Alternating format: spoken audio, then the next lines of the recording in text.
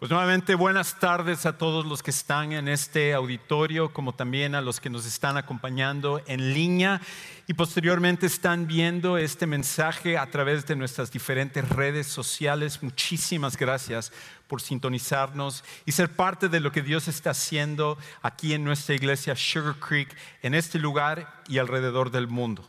Pues estamos iniciando una nueva serie durante las siguientes semanas en donde nos vamos a estar enfocando sobre el lugar tan importante que tiene la oración en nuestras vidas. Y más que ello, estamos comenzando un reto donde cada uno de los que estamos aquí, cada uno de los que nos están sintonizando en línea, podemos ser parte de hacer que la oración tenga un lugar prominente en nuestras vidas. De que al final de estos siguientes 40 días, tú y yo pudiéramos experimentar la oración como un hábito, como una disciplina, como una manera de poder comunicarnos con Dios y más que eso, poder enlazar los lazos, valga la redundancia, los unos con los otros por medio de la oración. Ahora, si tú y yo somos sinceros, probablemente la mayoría de nosotros luchamos con la disciplina de la oración. Y si tú estás aquí y tú ni siquiera eres un seguidor de Jesús, a lo mejor la oración nunca ha tenido un lugar importante en tu vida. Y mi motivación y mi propósito a través de estas siguientes semanas es que tú y yo podamos entender qué tan valioso es la oración y que si nosotros realmente le damos el lugar que tiene en nuestras vidas, pudiéramos entender la manera como eso va a afectar nuestra relación con Dios, nuestra relación en nuestro matrimonio, nuestra relación en nuestra familia, nuestra relación los unos con los otros y más aún que eso, el propósito y el rumbo de nuestra iglesia. Así que durante las siguientes semanas vamos a estar hablando de cosas como los obstáculos que tú y yo tenemos para orar, lo que tú y yo sentimos que se vuelve un impedimento para que nosotros podamos orar y cómo podemos nosotros superar eso, o cosas como ¿cómo oramos cuando estamos en una crisis, en una emergencia, cuando necesitamos que Dios intervenga de una forma inmediata en algo que está sucediendo en nuestra vida? Cada uno de los temas que tenemos durante las siguientes semanas están enfocados hacia ayudarnos a entender el lugar de la oración y cómo nosotros podemos emplear eso en nuestras vidas. Y aún más allá, en nuestros grupos de conexión, estamos ahora también estudiando un libro que se llama 40 días de oración, que es de donde nosotros obtuvimos el título, que a través de este libro, que va a ser también como un diario, va a ser una oportunidad para que tú y yo empecemos a poner en práctica la oración en nuestras vidas, de que cada día nosotros tomemos un tiempo para usar este diario como una guía para poder estar orando de forma individual, pero también para hacerlo en forma de grupo. Y por eso una de las cosas que yo te voy a invitar a que tú hagas es que si tú no eres parte de un grupo de conexión, que tú busques uno, que tú seas parte de uno de nuestros grupos. Nosotros vamos a tener más información. Si tú deseas conectarte con alguno de estos grupos, al final tú puedes hacerlo y a través de estos 40 días encontrar un grupo con el cual tú y yo podamos orar. Ahora, yo sé que para eso es el buscar otras personas con las cuales nosotros oremos, es algo incómodo para la mayoría de nosotros. La mayoría de nosotros, cuando se trata acerca de las disciplinas espirituales, sobre todo la oración, tú y yo preferimos hacerlo de una forma individual. Tú y yo decimos, eso de la oración a mí no me gusta estar orando con otras personas. A mí no me gusta estar compartiendo mis oraciones, que otras personas escuchen mis oraciones. Eso es algo que me incomoda. Y creo que parte de la razón por la cual nosotros luchamos con esto es porque nuestra sociedad nos empuja hacia el individualismo. Nuestra sociedad nos empuja hacia el individualismo. La realidad es de que en nuestra sociedad latinoamericana, pero también aquí en Estados Unidos, todos nosotros somos empujados hacia ser individualistas. De que nosotros vemos solamente lo que nos corresponde a nosotros, lo que es parte de mi vida. Y por eso hasta dentro de nuestra relación con Dios nosotros utilizamos términos como mi tiempo devocional, mi relación con Dios, lo que es mi estudio de la Biblia. Y cada una de estas áreas nosotros lo vemos desde un lente o una perspectiva bien individualista. Y muchas veces ni siquiera nos damos cuenta hasta qué punto eso está impregnado en nosotros, porque nuestra sociedad nos empuja a ser individualistas en todos los sentidos. Y por eso nos cuesta tanto trabajo conectarnos con otras personas. Yo la primera ocasión que me di cuenta hasta qué punto era mi mentalidad tan individualista era hace algunos años cuando yo estaba en el seminario. Y resulta que en una de las clases que estaba tomando, de repente nosotros tomamos un descanso y con un par de mis compañeros nos fuimos a la máquina de refrescos y de papitas a comprar algo. Y nos sentamos, teníamos como 20 minutos para que volviera a comenzar la clase y nos sentamos en una mesa y yo como siempre había comprado mi Coca-Cola y había comprado unas papitas. Pero tenía tanta hambre en ese momento que antes de que nos sentáramos en la mesa ya la mitad de las papas se habían ido. Porque soy una persona que desde la universidad como que no sé por qué formé ese hábito de comer bien rápido. Entonces nos sentamos a la mesa, la mitad de las papas ya estaban idas, cuando de repente levanto la mirada y mis dos compañeros, que de hecho eran asiáticos, uno era de la China y el otro era de las Filipinas, ellos en cambio lo que habían hecho era esto, que al comprar las papitas que ellos tenían, en vez de comerlo, rompieron la bolsa, abrieron la bolsa y lo pusieron en el centro de la mesa, para que cualquiera pudiera agarrarlo. Y yo obviamente con la pena del mundo, viendo que ellos habían puesto sus papitas y creo que me quedaban como 3, agarré y yo también rompí mi bolsa y lo puse ahí para compartir las últimas 3 que me quedaban. Y cuando vi eso me di cuenta, wow, qué individualista soy. Soy una persona que solamente pienso en lo que yo necesito, lo que yo quiero. Y eso tiende a ser la manera como nuestra sociedad opera. Todos nosotros operamos buscando solo nuestro bien, el individualismo.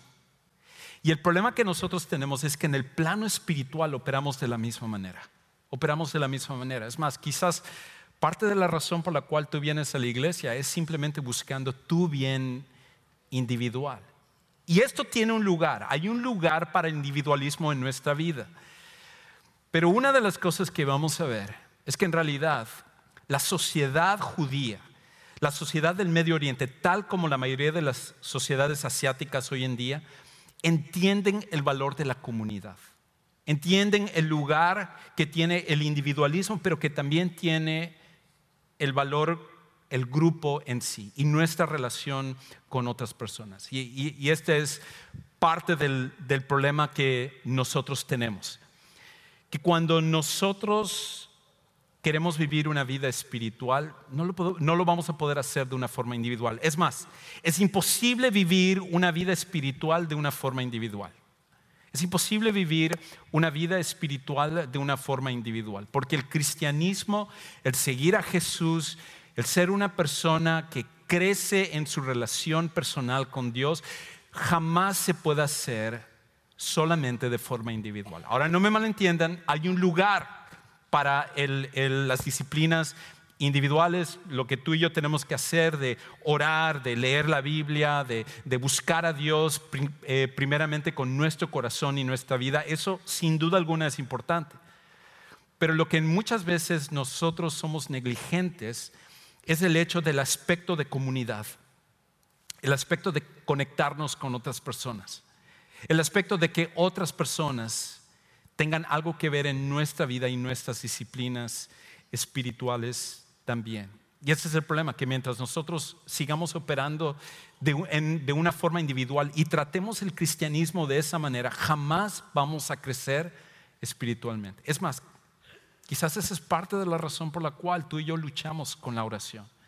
Por eso quizás cada vez que escuchamos, yo tengo que desarrollar mi vida de oración, nos sentimos culpables porque lo hemos intentado en el pasado, lo hacemos por un poco de tiempo y luego volvemos a caer en lo mismo. Quizás eso sucede en nuestro tiempo de leer la Biblia o cualquiera de las otras disciplinas, porque nuestra mirada tiende a ser de tratar estas cosas de una forma individual. Y el problema es que nunca vamos a poder desarrollar vidas espirituales cuando lo hacemos de una forma individual.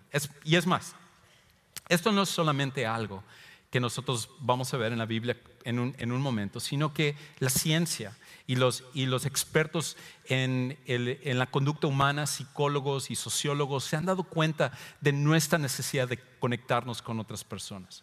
Estaba leyendo un estudio que hizo la Universidad de Minnesota, donde ellos recopilaron diferentes encuestas y estudios que se han hecho, creo que como 148 estudios en diferentes tiempos y lugares del mundo, pero sobre todo aquí en Estados Unidos, y se dieron cuenta de la importancia que se tiene el estar conectado con otras personas. Inclusive en este estudio que estaba leyendo, una de las cosas que decían en este estudio es que simplemente el estar conectado a otra persona, simplemente el de tener relaciones cercanas con otras personas, automáticamente disminuye en un 50% el riesgo de morir prematuramente. Si tú simplemente estás conectado, tienes esas relaciones cercanas, tienes quizás esas amistades cercanas, personas con las cuales tú estás íntimamente conectado, automáticamente, de acuerdo a este estudio, disminuye el 50% de la probabilidad que tú vas a morir de forma prematura. Inclusive, para aquellos que están casados, una buena noticia es que automáticamente al tener una pareja por el resto de tu vida, estar comprometido en el matrimonio con una persona, aumenta en 3 años el número de años que tú vas a vivir. Porque el estar conectados con otros tiene un efecto fuerte en nosotros. Inclusive estaban en varios de estos estudios viendo de que una de las cosas que más ayuda a favor de la salud es el de estar conectado con otras personas, que muchas veces es la mejor medicina. Que en estos estudios que hicieron encontraron que la mayoría de personas en cuestión de su salud física era mejor que inclusive tomar un jarabe cuando ellos estaban enfermos o alguna pastilla, el estar conectados a otras personas. Que las personas se recuperaban de forma mucho más rápida cuando estaban conectados con otras personas. Y el estudio mostró lo contrario también. Que cuando una persona no tiene esas relaciones íntimas, cuando uno no tiene esas conexiones, esas amistades, esos seres que están alrededor de nosotros, el nivel de depresión, de estrés y de dolor aumenta exponencialmente.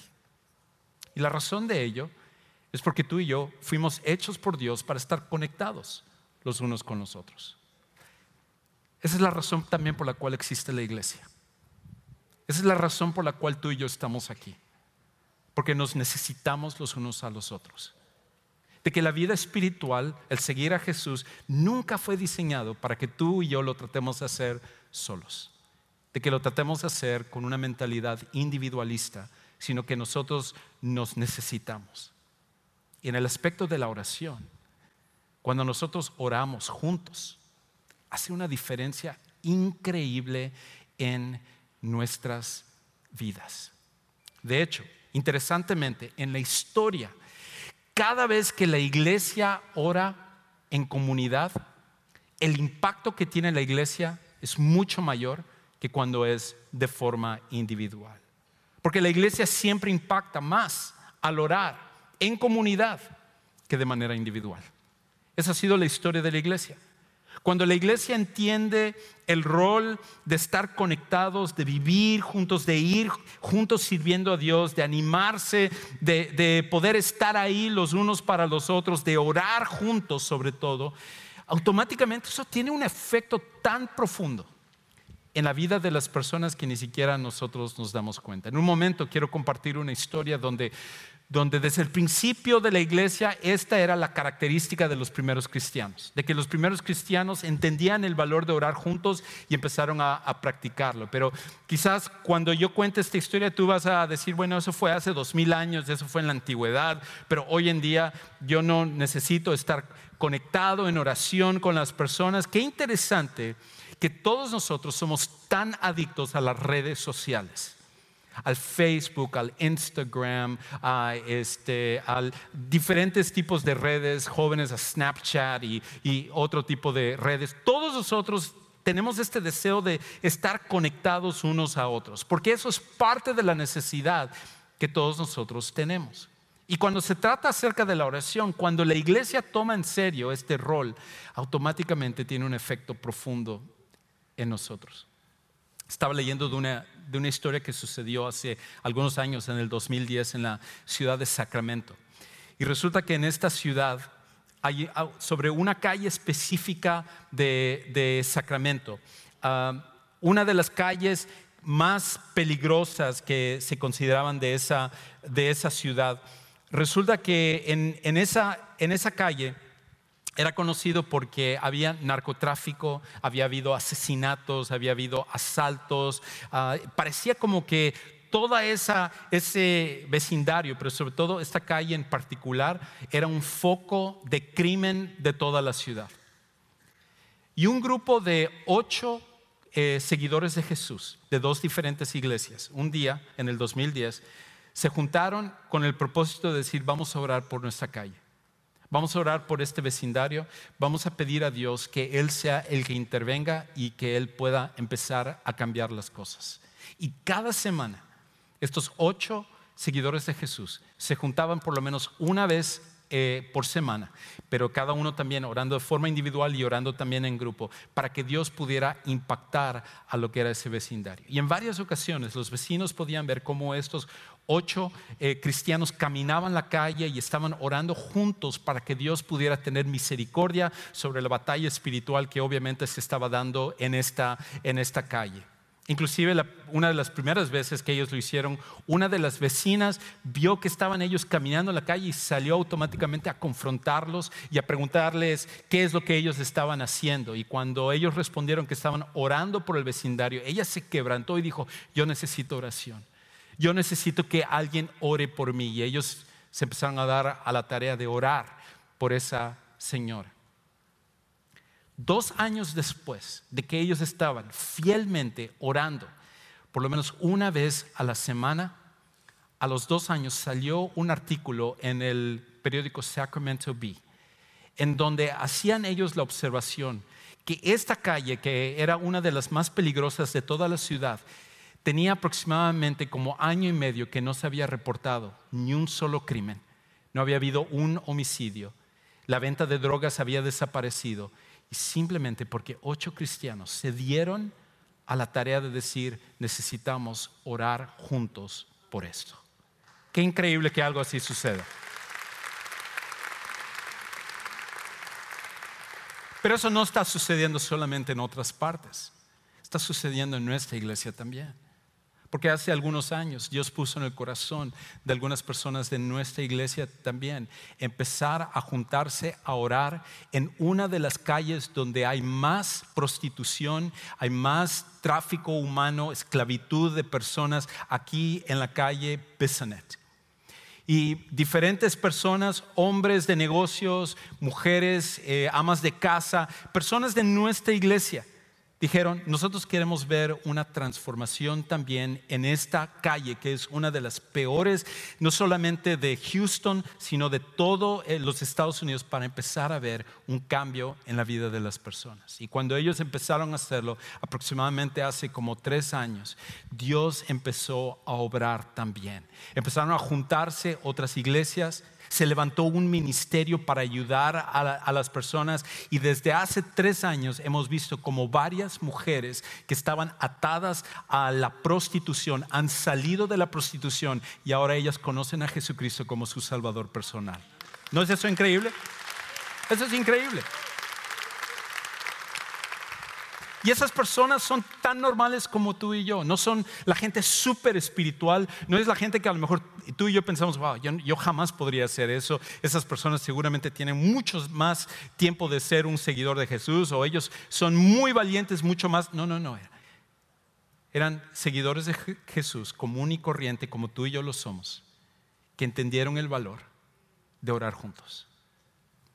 La iglesia siempre cuando ora juntos, cuando ora en comunidad, tiene mucho más impacto que cuando lo hacemos de forma individual.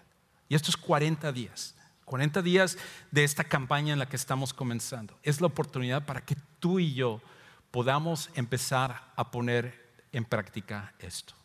Ahora, cuando la iglesia comenzó, ellos se dieron cuenta de cómo Dios utilizaba no solo la oración individual, pero la oración de los cristianos cuando ellos se juntan y están buscando al Señor como una comunidad.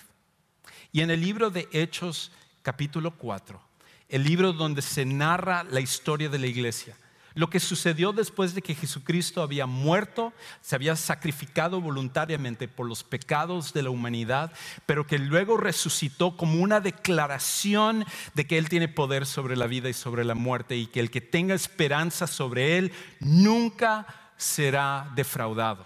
Después de que eso sucedió, se levantó este grupo de seguidores de Jesús que hoy en día nosotros conocemos como la iglesia y que somos parte de esa iglesia. Los primeros cristianos empezaron a levantarse y a proclamar el nombre de Jesús, que en el nombre de Jesús hay perdón de pecados, hay cambio de vida, hay esperanza para esta vida y para la eternidad. Y cuando ese mensaje empezó a proclamarse, no fue un mensaje popular. No fue un mensaje que la gente quería recibir, porque tal como sucede hoy en día, había mucho antagonismo en contra de eso. Pero la diferencia es que en donde ellos estaban, en la ciudad de Jerusalén, cuando había nacido la iglesia, es que ellos estaban recibiendo oposición, no solamente a lo que estaban diciendo, sino hacia sus propias vidas. Porque poco tiempo antes, el Señor Jesús había sido crucificado. Ahora ellos estaban corriendo el riesgo de ser martirizados.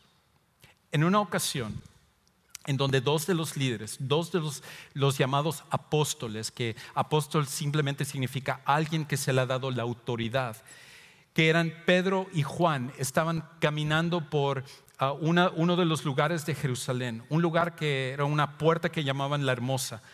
Resulta que ellos estaban caminando y había un hombre lisiado, un hombre que desde su nacimiento no había podido caminar, estaba sobre la calle y estaba mendigando como cualquier persona en esa época, sobre todo, que no tenía los recursos y no tenía la tecnología de poder traer sanidad a él. Y él ahí mendigando ve a Pedro y a Juan y les llama a ellos y él les pide que le den una limosna para poder sustentarse. Y Pedro y Juan, cuando se acercan a él, lo miran fijamente y Pedro le dice a este hombre: mírame a los ojos. Y dice: mira, yo no tengo oro ni plata, pero lo que tengo te voy a dar. Sé sano en el nombre de Jesucristo. Y en ese momento ese hombre que nunca había caminado, por primera ocasión se levantó y él caminó de una forma milagrosa para mostrar el poder de Dios. Cuando eso sucedió, el sacudón, el impacto, se sentían las olas de asombro en la gente de ver a este hombre sanado. Y los líderes religiosos de esa época, viendo que estaban amenazados con respecto a su liderazgo, empezaron a oponerse, y lo primero que hicieron fue llamar a Pedro y a Juan para cuestionarles acerca de lo que ellos habían hecho. Y cuando Pedro y Juan están delante de lo que sería estos líderes religiosos, sobre todo el grupo que gobernaba, que se llamaba el Sanedrín, cuando estaban delante de ellos se defendieron de una forma tan elocuente y con tanto valor que asombraron a los líderes. De hecho, ellos reconocían que Pedro y Juan habían estado con Jesús, pero la última vez que ellos habían visto a Pedro y Juan, solo lo reconocieron por sus espaldas, porque se iban corriendo cuando abandonaron a Jesús. Y ahora estos dos hombres valientemente estaban aquí diciendo: nosotros hacemos esto, pero es en el nombre de Jesús, es en el poder de Jesús. No somos nosotros, es Jesús el que sana y cambia vidas y hace todo ese tipo de cosas. Y déjame decirte, no importa lo que ustedes nos digan, no importa si nos amenazan, nosotros vamos a seguir proclamando el nombre de Jesús, porque Él es lo más importante. Y ellos, cuando vieron eso, sabían que no podían intimidar a Pedro y Juan, y solo les ordenaron que ellos se desistieran de seguir proclamando el nombre de Jesús. Y cuando ellos se fueron de ese lugar, regresaron con la iglesia, regresaron con los otros cristianos, y dice que empezaron a contar lo que había pasado. De hecho, escucha cómo dice el pasaje ahí en Hechos 4:23.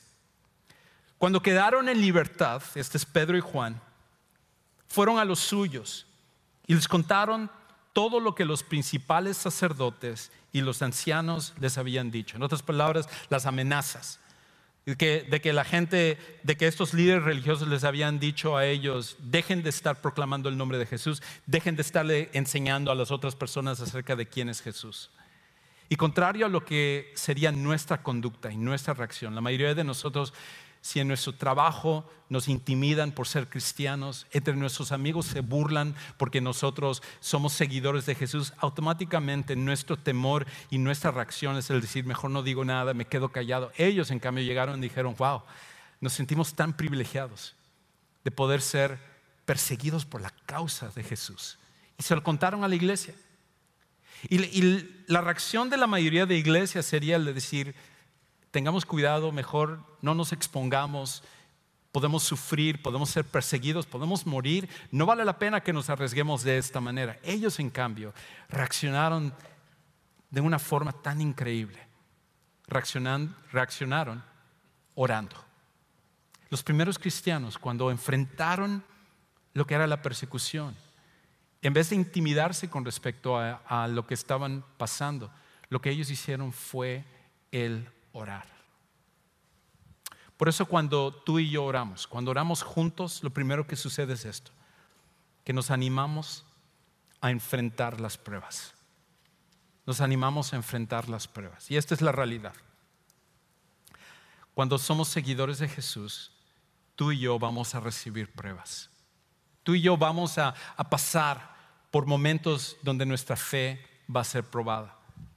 Y es ahí cuando tú y yo necesitamos a otras personas que puedan orar junto con nosotros, de que nosotros podamos venir a descargar lo que está pasando en nuestra vida, de que otras personas puedan venir y agarrarnos de las manos y decirnos: todo va a estar bien, estamos confiando en Dios, Él es el que se va a encargar. Tú y yo pasamos por esos momentos. Y parte de lo que trae el desánimo en nuestra vida, parte de lo que hace que nosotros nos alejemos de Dios y nos alejemos de la iglesia, es cuando nosotros vivimos nuestra vida cristiana de una forma individual, cuando no estamos conectados con otras personas, porque es mucho más fácil de que nos vayamos, nos alejemos en el momento en el cual viene la prueba. Nosotros decimos: ves, no vale la pena seguir a Jesús, no vale la pena el estar metido en todas estas cosas, porque lo único que hace es causarme problemas. Pero cuando tú y yo estamos juntos y oramos y nos decimos: ¿sabes qué? No te preocupes, Dios está contigo, Él te va a ayudar, Él te va a dar las fuerzas. No es que Él va a impedir que vengan las pruebas, porque todos nosotros tenemos que ser probados. Eso es parte de fortalecernos y crecer espiritualmente. Pero en medio de las pruebas, la oración lo que hace es recordarnos que nosotros podemos acudir a Dios y Él nos escucha y Él está en control de nuestra situación. Por eso es que nosotros necesitamos orar los unos por los otros. ¿Cómo reaccionas tú cuando estás en una prueba? ¿Cómo reaccionas cuando estás desanimado? ¿Cómo reaccionas cuando el doctor viene con el reporte médico a decirte que las cosas no están bien, o vienes a enterarte que uno de tus hijos está batallando con las drogas, o que una persona que tú amas ha muerto? ¿Cómo reaccionas ante esos momentos de prueba? Todos nosotros necesitamos a gente en nuestra vida que puedan estar orando por nosotros y que nosotros nos apoyemos en ellos. Y esto es lo otro, que nosotros necesitamos orar por otras personas así también. Porque no solamente es para recibir, sino que es para que nosotros podamos apoyar a aquellos que sienten que se desfallecen y que necesitan que Dios intervenga en sus vidas. Cuando la iglesia comenzó a ser perseguida, su primera reacción era el de orar, porque cuando oramos juntos nos animamos a enfrentar las pruebas. Pero luego continúa diciendo el pasaje, versículo 24. Al oír esto, la iglesia, al oír esto, todos esos seguidores de Jesús, unánimes, todos ellos, alzaron la voz a Dios y dijeron: oh Señor, tú eres el que hiciste el cielo y la tierra, el mar y todo lo que en ellos hay. y el que por el Espíritu Santo, por boca de nuestro padre David, tu siervo, dijiste: ¿por qué se enfurecieron los gentiles o las naciones? Y los pueblos tramaron cosas vanas. Se presentaron los reyes de la tierra y los gobernantes se juntaron a una contra el Señor y contra su Cristo, el Mesías, el ungido. Qué extraña reacción de estos primeros cristianos. Qué extraña manera de orar. Sobre todo porque nuestra oración sería: Dios, quítame a esa persona que me está molestando. Quítame a ese jefe que es tan fastidioso. Ayúdame con esta situación económica. Todos nosotros estaríamos pidiendo que Dios interviniera para quitarnos el problema. Pero cuando la iglesia ora junta, cuando están entendiendo que hay un propósito en todo lo que se está pasando, la reacción correcta de nosotros como seguidores de Jesús es que empezamos a alabar a Dios. Empezamos a alabar a Dios. Y por esa razón, cuando oramos juntos, nos fortalecemos en adorar a Dios. Cuando oramos juntos, empezamos a fortalecernos en adorar a Dios. Hay algo que sucede en nuestras vidas cuando juntos estamos adorando a Dios, cuando juntos nos estamos enfocando sobre Él. Y la adoración no solamente debemos de darlo porque Dios lo merece, y esa es la razón más importante aún. El creador del universo, el que sostiene todas las cosas, el que te hizo a ti, el que permite que tú tomes el siguiente respiro, que lata tu corazón, que tú puedas vivir el siguiente segundo, minuto, día, año o lo que sea, ese es el que merece nuestra adoración. Pero hay otra cosa: tú y yo fuimos hechos para adorar a Dios. Y por esa razón, cuando nosotros no adoramos a Dios, buscamos adorar alguna cosa, porque la adoración es parte de nuestra fibra. Es por eso que tú adoras a tu equipo de fútbol. Es por eso que tú adoras a la celebridad que tú sigues, o ese juego video, o esa telenovela, o cualquier otra cosa que está en nuestra vida. Nosotros adoramos porque fuimos hechos para adorar, pero lo único que vale la pena adorar es Dios. Y cuando nosotros adoramos a Dios, sobre todos los momentos difíciles, cambia nuestra perspectiva de las cosas. Empezamos a ver la vida de una forma diferente, porque en medio de las pruebas, en medio de los problemas, cerramos nuestra mirada y empezamos a enfocarnos solo sobre nuestro problema. Y eso es lo que pudieron haber hecho estos primeros seguidores de Jesús. Pudieron haberse enfocado a decir: ¿qué nos va a pasar? Vayámonos de aquí, debemos de mudarnos de ciudad. Ya no digamos las cosas porque si no nos van a No, dijeron: Señor, tú habías dicho que esto iba a pasar y te adoramos porque tú eres el que estás al frente de todo esto. La adoración es algo que cambia nuestra perspectiva. Cuando oramos juntos, nos animamos a adorar a Dios. Por esa razón, cada vez que tú has dicho: yo no necesito ir a la iglesia, yo puedo adorar en mi casa. Es más, escojo mejores cantos aquí en mi teléfono para adorar, y yo estoy aquí y el Señor conoce mi corazón y todo. Déjame decirte, cuando tú haces eso, otra vez estás acercándote al cristianismo de una forma individual, porque lo que estás haciendo es que el cristianismo tenga que acomodarse a ti, en vez de que tú y yo nos acomodemos a la iglesia, porque nos necesitamos unos a otros. Es por esa razón que cuando estamos juntos nos animamos, oramos, adoramos a Dios. Esto es un tiempo tan especial, un tiempo en el que tú y yo lo necesitamos, porque para adorar a Dios necesitamos de otras personas también. Pero hay otra cosa también, una cosa más que los primeros seguidores de Jesús hicieron. Escucha lo que dice el versículo 27. Porque en verdad en esta ciudad, continúan ellos reconociendo y diciendo, se unieron tanto Herodes Antipas como Poncio Pilato, junto con los gentiles y los pueblos de Israel, contra tu santo siervo y a tu Hijo Jesús, a quien tú ungiste, para hacer cuanto tu mano y tu propósito habían predestinado que sucediera. Ahora, Señor, considera sus amenazas y permite que tus siervos hablen tu palabra con toda confianza. Mientras extiendes tu mano para que se hagan curaciones, señales, milagros y prodigios mediante el nombre de tu santo siervo o tu Hijo Jesús. Después que oraron, el lugar donde estaban reunidos tembló y todos fueron llenos del Espíritu Santo y hablaban la palabra de Dios con valor. Lo tercero que sucedió cuando estos cristianos empezaron a orar juntos, cuando la iglesia que acababa de originarse, cuando acababa de comenzar, empezaron a orar juntos, es que empezaron a ayudarse a reconocer y obedecer el plan de Dios. Porque cuando oramos juntos, nos ayudamos a reconocer y obedecer el plan de Dios. Y por eso ellos podían ver más allá de lo que las demás personas podían ver. Las personas pensaron que había sido una tragedia o un accidente, que el llamado Jesús de Nazaret había muerto en la cruz.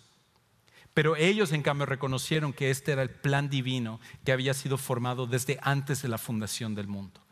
De que el Cordero de Dios, el que iba a ser sacrificado con su vida para que la humanidad pudiera tener perdón de pecados, había sido predestinado, Él había sido escogido para llegar en el momento correcto, y que en todo ese proceso de desobediencia de la humanidad, de desobediencia del pueblo de Israel, de desobediencia hasta de los grandes seguidores y personas de fe, Dios seguía estando en control de las cosas. De que se levantaban pueblos poderosos y valientes como los babilonios o los asirios o los griegos o los romanos, y que en todo eso nada había desviado el plan de Dios. Dios es un Dios soberano. Es un Dios que Él reina majestuosamente en todas las circunstancias de nuestra vida. Y por esa razón, cuando tú y yo oramos y nosotros tenemos la tendencia a pensar que el plan de Dios en nuestra vida se ha desviado, o que nosotros ahora quién sabe qué nos va a pasar, cuando estamos orando los unos por los otros nos recordamos: hey, Dios sigue reinando, Dios sigue siendo soberano, Dios sigue estando en control.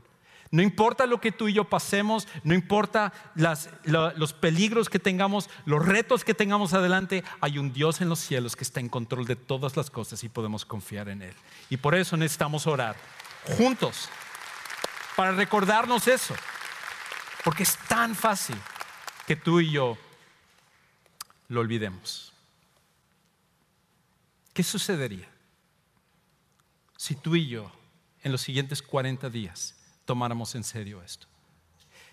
Que tú y yo en los 40 días pudiéramos encontrar un grupo con el que pudiéramos orar. Que a lo mejor tú y yo hiciéramos el reto de orar en nuestros matrimonios por los siguientes 40 días. Que tú y yo con nuestros hijos, en nuestras familias, con nuestros papás, nos hiciéramos el propósito de estar orando. De que buscáramos un grupo de conexión. De que como iglesia pudiéramos decir: Dios, aquí estamos por un tiempo limitado, pero queremos que tú uses nuestra vida para impactar, para tu reino, para tu gloria y para tus propósitos en esta ciudad, en las familias, en la gente que está a nuestro alrededor. ¿Qué sucedería si tú y yo tomáramos esta campaña de una forma seria? Lo que sucedería es que las cosas cambiarían de una forma radical, comenzando contigo y conmigo. Y por esa razón, como iglesia, lo que queremos es retarte a que en estos siguientes 40 días tú y yo podamos ser parte de esto.